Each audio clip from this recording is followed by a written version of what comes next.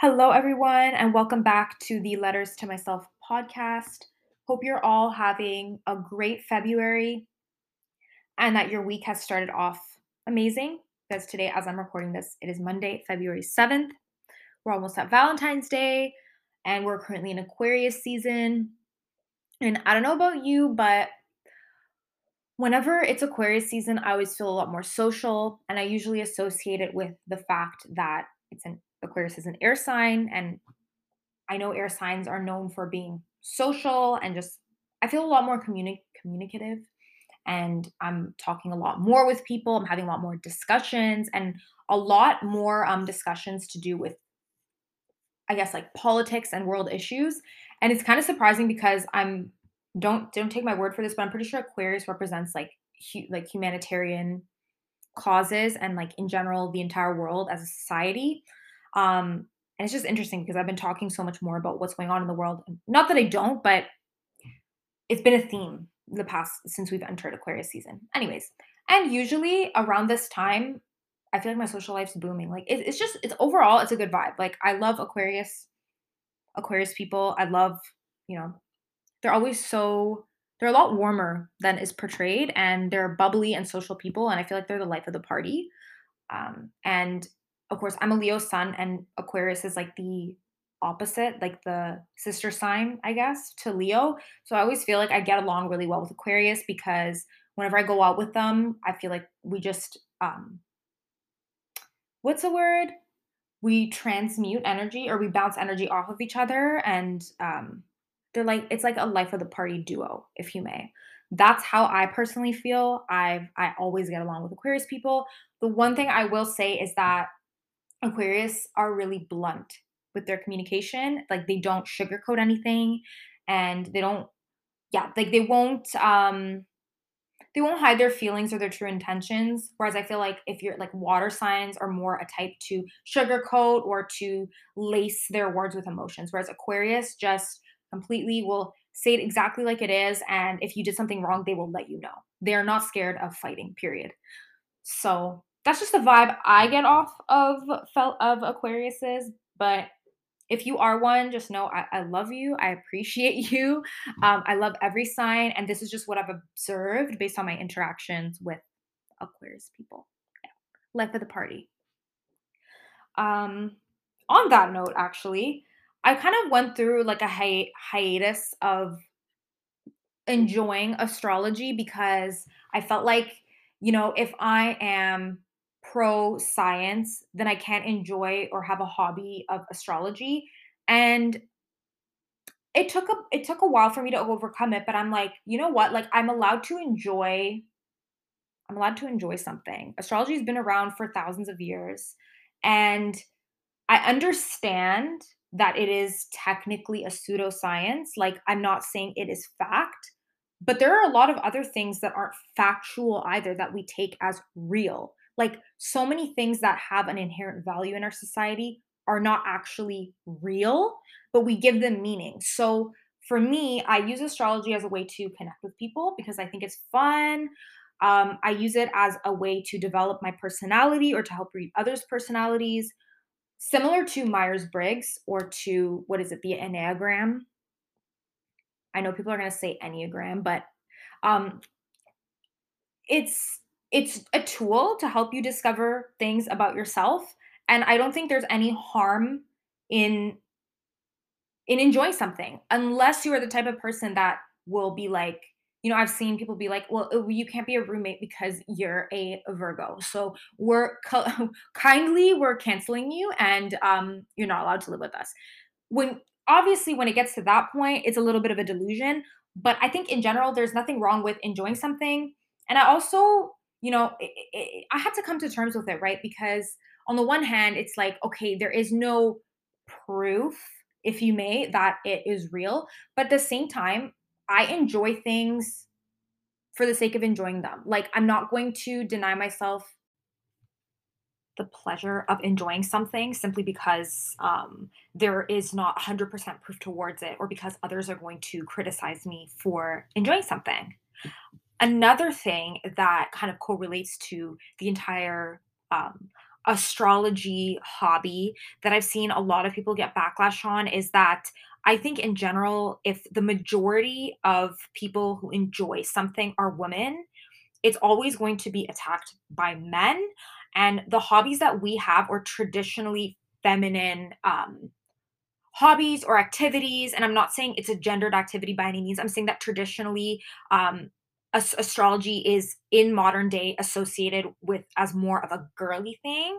Um, it gets a lot more hate than activities or hobbies that are traditionally taken on by men. I find that with a lot of things, not only for astrology, with various things that we enjoy doing for ourselves. So I'm also critical of that, and I'm also aware that sometimes you're just gonna get a lot of shit for enjoying something simply because it is traditionally associated with femininity, or because most of the people, at least that I see on astrology Twitter, or like on astrology YouTube social media, or spirituality social media, are most of the time women, right? Correct me if I'm wrong, but this is what I see as the majority, and I always will observe them getting criticized or getting made fun of, or even being dumbed down and called out for being less intelligent simply because they are enjoying something, and because they've built a community around this. And I don't think there's anything wrong with positively building a community with other people. So yeah, I'm always going to be critical and aware of that. But just so you know, in this space, we love astrology. And again, within the context of me doing it just for fun, I will always just discuss it, keeping in mind that I'm not taking it as something that is 100% certain. There are very few things that I take as 100% certain. Usually, it's only going to be scientific things that have been all like proven with most of a consensus from scientists. Then yeah, I'll believe it. But there's always going to be kind of that gray area of, should I enjoy this or should I like not do it? And I'm choosing to enjoy it. So, anyways, I think I have discussed a few of my placements before in a previous episode. And lately, I have been reading a little bit more and kind of getting back into it and making the connection between the planets and then the houses. So, one thing that I have learned recently is I've always wondered why I was so career oriented, and that just takes big precedence for me personally. Whereas for other people, I notice that there are other major themes in their life. Career has always just been a central factor in my identity. And I noticed that for me, it kind of just flows really easily. There hasn't been a lot of setback for me in that regard. And I was reading that if you have placement, the 10th house represents career. So I have Capricorn in the 10th house, and Capricorn is traditionally associated with, being a hard worker, and I think it does exude this image of career. So because I have 10th house Capricorn, it makes sense. So just in terms of that, I'm starting to like kind of bring everything together full circle, and it's all kind of making sense as one big picture. Whereas a few years ago, I would just be like, yeah, I'm a Leo sun, and I'm a Cancer moon and a Leo Venus. So that's all I know. Yeah. I'm a Leo. Um and now when you see the full picture, it's a lot more interesting. So, my next topic of the day is going to be an update on the books that I've been reading, because there have been a lot. And I don't know, just because it's so cold outside. And I mean, again, as of January 1st, we're not really in a lockdown anymore, and restaurants and places are opening back up in Toronto. But before that, it's like you can't really do anything. And it's so cold that all I've been doing is like reading at home after work. So, I will discuss a few of the books. I know that last time I was talking about how I don't like contemporary romance. So since then, I haven't really read any of in that genre, but I have read some really great books. One of them being The Seven Husbands of Evelyn Hugo by Taylor Jenkins Reid, which is 10 out of 10. Amazing. I know that probably everybody has heard of it now if you read, but that is one of the best books that I've ever read in my life. It made me cry. It made me excited for her. It's such a tale of raw humanity to me, because it doesn't paint her as perfect, the character. It just discusses everything that she did and how she lived with no regrets. And I love a book like that. I love a book that will make you question everything and just realize that humanity is so flawed and people make mistakes, and that doesn't take away from the fact that they have the most meaningful life. I just think it was beautiful. Another book I read was More Myself by Alicia Keys. So it was just kind of like a memoir or an autobiography of her life. And I've always been a fan of Alicia Keys. I remember when I was a kid, my mom had her CD of her first album called Songs in A Minor, and I like fell in love with her music. And I think it was my first introduction because when it came out, I was a toddler. I think it was my first introduction to like R&B music or modern R&B music. So I don't know. She had a beautiful way of writing, and just her outlook on life is absolutely stunning. So definitely a good read as well. Even though I'm not a big fan of like venerating celebrities. Like that's not who I am. But she just seems like a really humble person, and I respect her art and her music. So I still felt like I had a lot to learn from just her life experiences, and I think uh, the book was great. I enjoyed it. Then another one was Smarter, Faster, Better by Charles Duhigg, which was a book that was recommended on the Dare to Lead podcast by Brene Brown, I believe. And I swear every book she recommends or every guest she has on her podcast, when I end up reading the book, I'm never disappointed. They're always great books. And this one was more of like a business slash productivity type of book. So sometimes they can be a little bit dry, right? Like if you are into those like the leadership slash nonfiction I wouldn't call it self-help, like because there's evidence, it's evidence based, but you know what I'm talking about.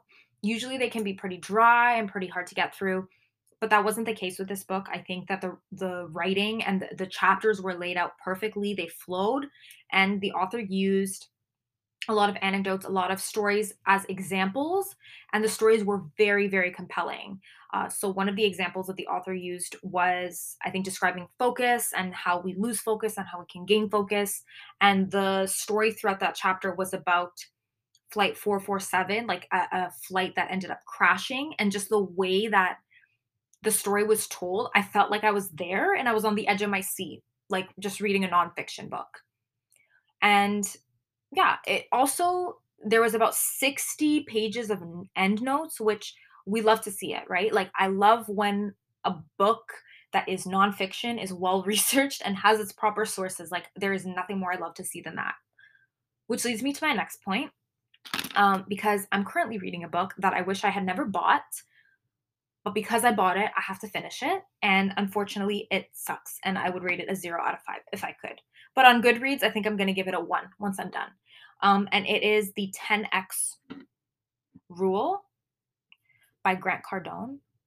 So there's a big difference between a nonfiction book that is motivating to people, that provides resources and sources, that when they cite studies, they have evidence, that it helps improve people's lives, especially when we're talking about success and productivity and leadership and skills that you can cultivate.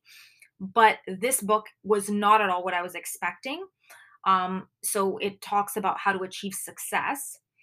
However, it reads as if the author is just going on some ego boost, like they're high off of their own ego. Um, Continuously discusses victim mentality, calls people sissies in the book, which I mean, first, isn't that word like I don't know, but is that word not problematic? Because I feel like it is.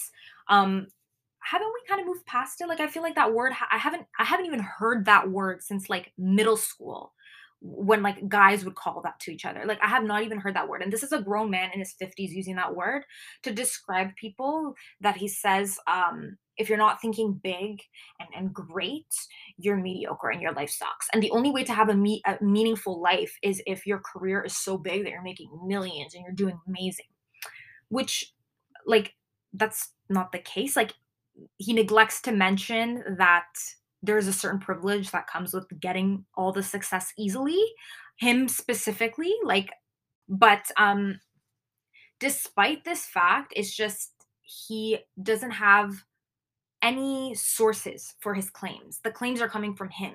And when you make big claims and you don't use any models or you don't use any backup for it, how are you going to prove your point, right? That's the biggest thing that pisses me off. If you're going to write a fiction book, that's different. You don't need any sources for that. If you're writing a memoir, if you're writing a poetry book, you know what I mean? You don't need any sources for that because that's your story. But he's not painting this as a story. He's painting this as a factual book when it's not. And it's shaming people. Like the entire book is just shaming people for their choices. It is shaming people and saying that essentially if you are part of the middle class or the oh my god, I'm drawing a blank here. Lower would it be lower class? The two bottom classes that you suck. Like he literally verbatim, like he says people are crybabies and that if you're not in the rich oh my god, I'm losing my words here for describing anything that's not middle class. If you're not in the upper class and you're not affluent, you're not successful. And if you're happy where you are and you think you've made it, you haven't. You have to keep driving for more. And if you're not working every day of every weekend, and if you're taking Sundays off, then you suck. I hate this like the grind never stops mentality. Like this is the type of mentality that I encountered in from like first year business students when I was in undergrad. You know, the type of when the guys bros would like put suits on and take pictures outside of the university and be like entrepreneur in their bio, even though they don't have any business. That is a vibe I get. And it's coming from a man that was born in the 50s. Okay. Anyways, so yeah, I know that's mean and I'm not trying to be mean, but this author is shaming literally everyone. So if you were thinking of reading it, please don't. Do yourself a favor and buy a better book. But yeah, that's I think that's pretty much it for book updates. I'm reading currently All the Light We Cannot See. Um, and it's amazing so far, but I'd rather finish it first before I can give my thoughts on it. And it is a fiction book. So that's everything for that. Another rant. But yeah, I sometimes what happens is like I Google these people after I've already bought the book, and then I'll be like, da da da, problematic or criticism related to their book. And for this specific person, I like they're charging people like so much money to go to their like workshops and tutorials and they're just spewing the same information, the same repetitive information. And apparently they are a sketchy person that has questionable practices, right? So I feel like this always happens to me. This is the third author or personality where I've purchased their material or their book. The last one I discussed in another podcast episode, and I think the first one was the Law of Attraction book by Esther Hicks, which also turned out to be like the craziest book that I've ever read in my life, like absolutely ridiculous. Um, but let's stop there. I think the last few things that I wanted to discuss in this episode, we did a book update.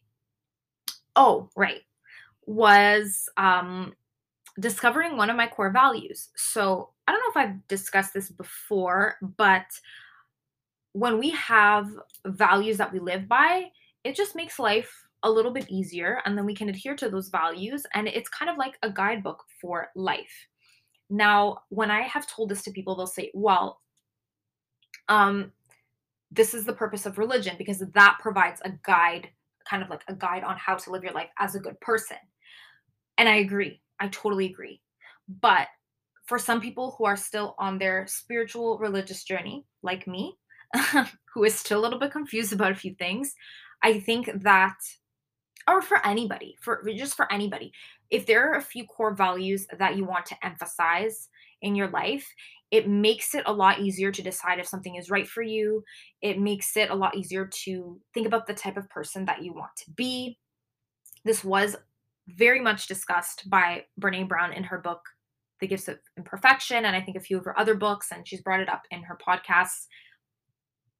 And that's kind of what inspired me in the first place. But there was this like guided podcast that she did with a spreadsheet about values. And it just clicked to me one day because there are hundreds of values you can choose from. Like you can choose career, honesty, humility, modesty, graciousness, gracefulness. Like there are hundreds of values. And the one that's the few that speak to you, that's your life. Like that's the life that you want to exude and portray. And it takes a while to find your core values. And I think that core values can change as well because as we grow older, we have more experiences that shape our life and we change. I don't think we're the same person that we were at different phases of our life. So I was putting my makeup on one day and I was like, one of my core values is authenticity, because anything that hasn't felt authentic to me makes me want to throw up. And I realized that I'm only getting better and I'm only feeling good about myself when I'm authentically speaking my truth and when I'm doing something that aligns with who I want to be.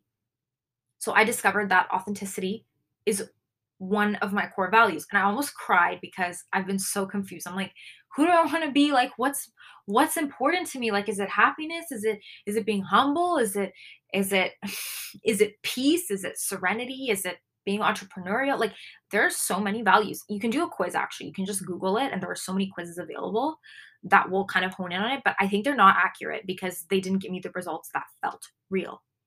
And so now I'm on my journey to discover the second one because I think everyone needs like 2 to 3 values that guide them. So that's why anything that I make um, on this podcast will always be authentic to who I am. And I'm not going, that is why I put up episodes, even though they're not perfect. Um, I won't, I won't hold back on something I'm interested in talking about. If I'm talking about books, it's because that's authentic to who I am. And even though maybe not a lot of people are interested in that, I'm going to put it out there anyways. Or if I discuss a life experience that I have, it's going to be authentic to who I am, right? I love that. And I've just been feeling really positive about it. Um so yeah, if you I feel like a lot of quizzes and tests can actually help us be who we discover who we are or who we want to be. And um not every quiz. Like, I'm not saying go do BuzzFeed quizzes and you know who you are. I'm not like not those type of quizzes, but like discovering values. I think the Myers Briggs test is definitely helpful in kind of seeing where you lie. I personally am an ENTJ, but am like almost 50-50 between ENFJ as well, depending on whether I've been thinking or feeling more, I guess. But the predominant one for me is ENTJ. Um, and then I noticed that as I started opening up more to emotions, I became more ENFJ, but it's still pretty much like 55 to 45 for me. So that's a helpful quiz. Definitely do that if you want to discover more about yourself. The Enneagram, again, I forgot which type I am, but maybe we'll discuss it in another episode. But that one's also a fun one.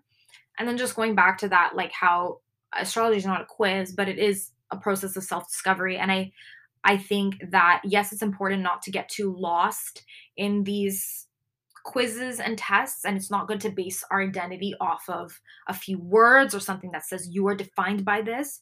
But at the same time, I think that having guideposts and having a few guidelines and that really speak to who you are and that make you feel good inside when you hear them. I also think for young people especially, it can be a great tool to use to cultivate what you want to do, to look at what skills you want to grow.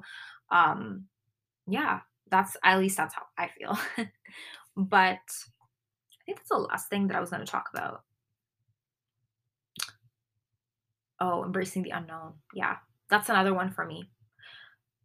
So a big goal for me this year is to embrace the unknown and to lean into uncertainty, which if you have anxiety as I do, that's like the hardest thing in the world. Like, I would rather someone say like jump into a pit full of snakes than tell me that I should embrace uncertainty and not knowing where my future lies. But I think it is very important to realize that nothing is certain in this world, and that once you can embrace uncertainty, life just isn't as scary anymore. And it's something I've been trying to do lately. Like, I'll wake up and say, you don't know what's going to happen today. You could have challenges. It could be an easy day or a hard day. Or when a situation comes up, I don't try to resolve it anymore. I'm like, it'll happen. Whatever happens, happens. And I just have to live with it. And the rest will follow. So I think I'll talk more about that after and how it relates to anxiety and the importance of letting go of the need for certainty, because you're never going to get that validation. Nothing will ever be certain in your life. Nothing is promised, right? The only thing that is certain is who you are and who you know you are and what you want, right? Yeah. I think it's a good place to end off. the podcast episode now. But yeah, let me know your thoughts. Again, thank you so much for listening. If you are listening to the podcast, I love you. Thank you so much. And I will, or you will listen to me next episode. Thank you.